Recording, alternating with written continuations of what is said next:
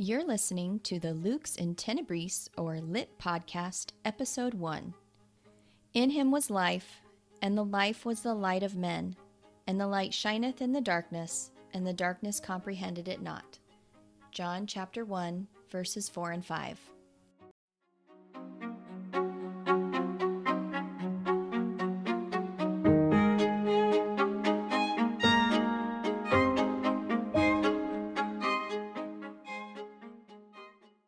Welcome to the Lux in Tenebris, or Light in the Darkness podcast. The Lit podcast is here to illuminate, glorify God, and shed light on classical education, homeschooling, literature, and more. I'm your host, Jessica Wheeler. You can find me at thelitpress.com. At the Lit podcast, we hope we are all in a perpetual state of learning, never ceasing to gain new information and never stopping the opportunity for growth. A diploma or a degree is not the end of education, but the beginning of fine-tuning the paths God has called us to. It is our first official episode, and I have been so excited about this. My goal with episodes is to stick to around the 15-minute mark. If you're an educator or homeschooling parent, we all know that time is of the essence. When I listen to podcasts, it's when I have a small segment of time where I'm folding laundry or getting ready for the day, and sometimes it's hard to complete episodes if it takes longer than those things. So my aim is to be concise. Today we are going to do an overview of classical education, and I would be remiss to begin a talk without a quote from Dorothy Sayers. This quote comes from a speech she delivered to Oxford students back in 1947 called The Lost Tools of Learning. Is it not the great defect of our education today, a defect traceable through all the disquieting symptoms of trouble that I've mentioned, that although we often succeed in teaching our pupils subjects, we fail lamentably on the whole in teaching them how to think? They learn everything except the art of learning. One of the core principles of classical education is the belief that children have natural abilities and an innate desire to learn. So rather than imposing a rigid curriculum, classical education seeks to cultivate these abilities by providing a rich, contemplative, and engaging educational experience. By teaching children how to learn, as Dorothy Sayers had commented, they become equipped with the tools necessary to pursue knowledge independently throughout their entire lives. This approach fosters a love for learning that extends beyond the classroom, empowering students to become lifelong learners and seekers of truth. If we go back to the beginning, classical education is an educational approach that has been practiced for centuries. The roots can be traced back to ancient Greece and Rome, where the emphasis was on developing well-rounded individuals who possessed a broad range of knowledge and skills. This approach to education has had a profound impact on Western civilization, shaping the minds of great thinkers, leaders, and innovators throughout history. Its popularity decreased around 1900 due to the progress of modern education, but it has experienced a resurgence in the last 40 years that only keeps growing. Classical education focuses on teaching children how to learn rather than simply what to learn, nurturing their natural abilities and fostering a love for knowledge. Classical education offers so many benefits to students. It focuses on the fundamentals and the natural abilities of children. It equips them with valuable skills that are applicable across various disciplines and professions. The emphasis on critical thinking, logic, and effective communication fosters intellectual curiosity, creativity, and problem-solving abilities. Furthermore, classical education encourages a holistic approach to learning, nurturing not only cognitive development, but also moral virtue and character formation. Students are exposed to the great works of literature, art, and philosophy, which helps them develop a deep appreciation for beauty, truth, and goodness. In its pursuit of the whole human, it also encompasses a biblical worldview, integrating subjects within one another while pointing back to Christ and his creation. The first thing we are going to do is take a look at the Christian classical educational model compared to the modern educational model. In modern education today, you have the student as being the center where all of the different subjects surround them. Subjects are isolated apart from one another, and there's really no connection back to anything except for the student. The measurement for a modern education focuses on grades, test scores, and their GPA. With a classical Christian education, God is placed at the center. And surrounding God are all of the subjects: history, Latin, science, math, etc. Now, God is not just floating in the center, but God has arrows that point back to him from each of those subjects. What is God's impact within every single subject? How does science relate to God's creation? How does history relate to the plans God has given his people throughout their lives? How does math show the order of this world? How does language impact the way we interact with him and show love to others? Then we take it a step further. The arrows point back to God, but in this model, they also point back to one another. How do history and science connect to each other? How do science and math integrate? How can all subjects correlate to each other in a way where it functions as a whole? The measurements for a classical Christian student aren't grades, but how the entire human has been shaped. Have they learned how to learn anything? Do they love God?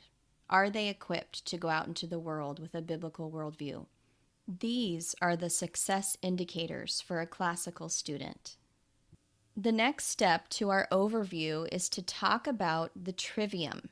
Classical education is divided into 3 stages called the Trivium. These stages are the grammar stage, the dialectic or logic stage, and the rhetoric stage. Each stage builds upon the previous one, providing a solid foundation for lifelong learning.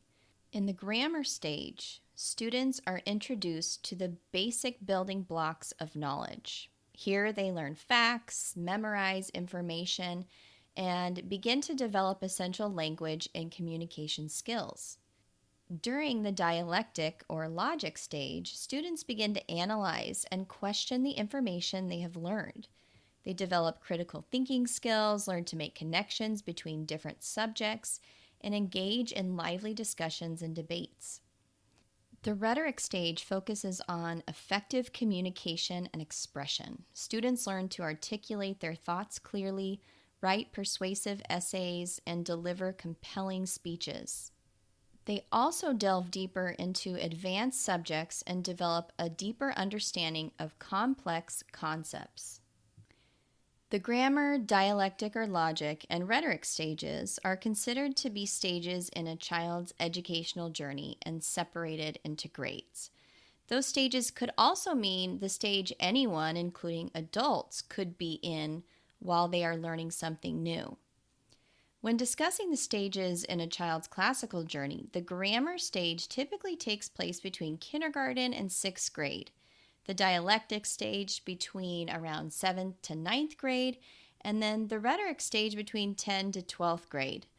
Those are typically the ages where the students' innate abilities fall in line with their development. When students are younger, they find memorizing to be fun. When they become teenagers, they love to challenge and question. And when they get into those later high school years, children naturally are ready for expression and persuasion. So you've gone through the grammar stage, you've memorized the building blocks. You've gone through the dialectic stage where you're analyzing and you're questioning, you're defining terms, you're figuring out why these different things happened. And then you enter the rhetoric stage where it focuses on now, I've memorized this information, I've learned about it, now I'm going to communicate about it. I'm going to effectively express my ideas, persuade others about this, and be able to teach others, be able to stand up in front of a room and be able to teach others the concepts that they have learned. The best analogy I can think of for this idea of the classical model is building a house. When you begin to build a house, you don't just start pulling bricks and pieces of wood, calling in the concrete guys. There has to be some planning. You have to begin with the end in mind. The first thing you want to do is create a blueprint for how you want your house to look. You have to make sure that everything is going to work together properly. You want to make sure that it is going to fit who is going to be living in the home. Stepping out of our analogy, we want to know what kind of human do we want our students to be and how do we get there? If we start to build with no plan for how the end looks, it's going to be very bad craftsmanship with patches everywhere. We don't want to be building houses on sand. So we start with the blueprint. What is it that we need to do to create this house? The grammar stage is figuring out what materials we need to build the foundation and the framework. We put in the work to make sure that the information we are memorizing and collecting is going to contribute to the strength of the house. It will need to be applicable and be able to withstand what we need when the house is complete. The dialectic and logic years are building the walls and shaping the rooms. We're filling in the why or the how for how things are set up to function. The rhetoric stage is seeing those final touches, putting on that last coat of paint, moving in, living, and thriving in what has been created. Comparing it to the blueprint, did the planning create a viable home capable of withstanding the storms of life? Classical education becomes an entire childhood endeavor. With classical schools, you see them as K through 12 schools. With classical conversations, you see age 4 through graduating high school as a program.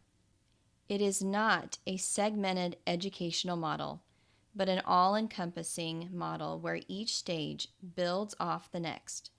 If you built your foundation and your walls of your house but left midway, you will never get the joy of living in the beautiful home you worked so hard planning for. Classical education is never ceasing. You can continue the rhetoric stage throughout your life on topics you are passionate about, and you could also start back at square one in the grammar stage when you decide to take up a new hobby at age 65. This model is special and it is eternal. It is eternal in its love for developing children's natural talents and abilities, creating lifelong learners and image bearers who love the Lord. They feel equipped to withstand the storms of what life will throw at them.